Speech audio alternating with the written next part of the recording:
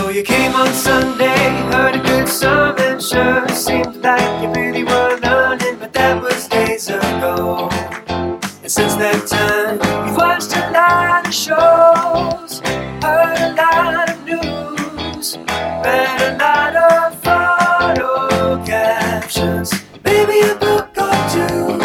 You got the information overload blues, made you forget the good news, need to remember the good news.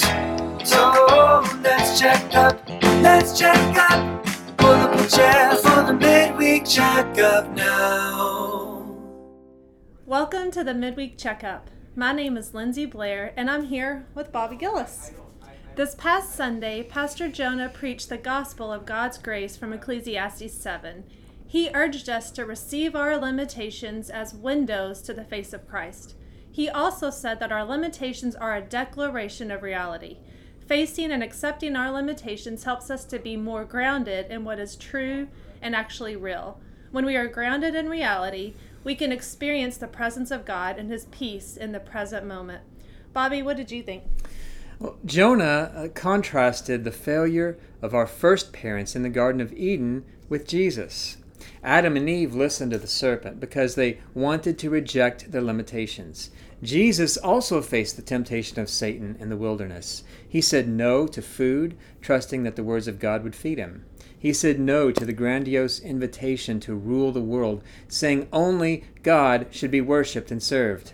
He said no to spiritual acts of rescue, saying we are not to put God to the test. Now, for anyone who missed the sermon or needs help remembering, let's do a quick recap. Pastor Jonah acknowledged that the early stages of life are filled with possibility, but most of us learn our limitations pretty quickly. So what do we do when confronted with life's limitations? Ecclesiastes asks us, will you try to escape or will you face reality? The preacher goes on to say that the wise person thinks about death, but the fool only thinks about having a good time. When we acknowledge the limited time we have in this life, we learn what really matters. This makes us value how we live and love over what we achieve and possess. In other words, it will make us wise. Wisdom doesn't come easy, though. We realize the limits of friendship.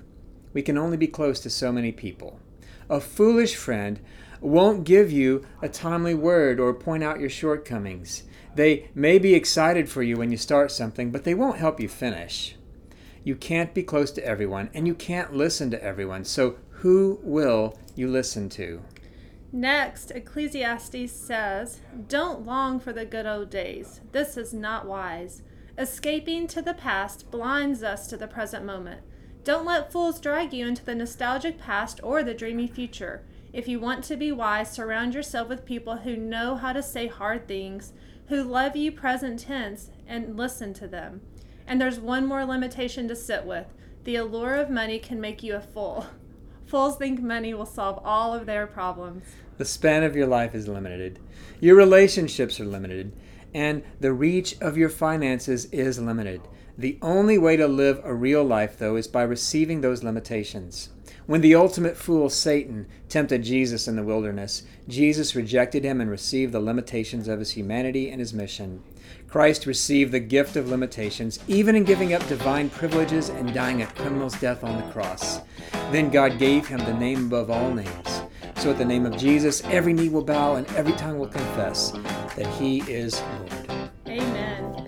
Receive your limitations as windows into the face of Christ. Ask yourself what limitations you need to accept and face, and then ask God to help you this week. And this coming Sunday, we'll see how Ecclesiastes emphasizes the exception to many of the rules that we cling to. We'll learn how to become archaeologists of grace, digging through the scraps of our lives to see the goodness of God peeking through. Join us and bring a friend.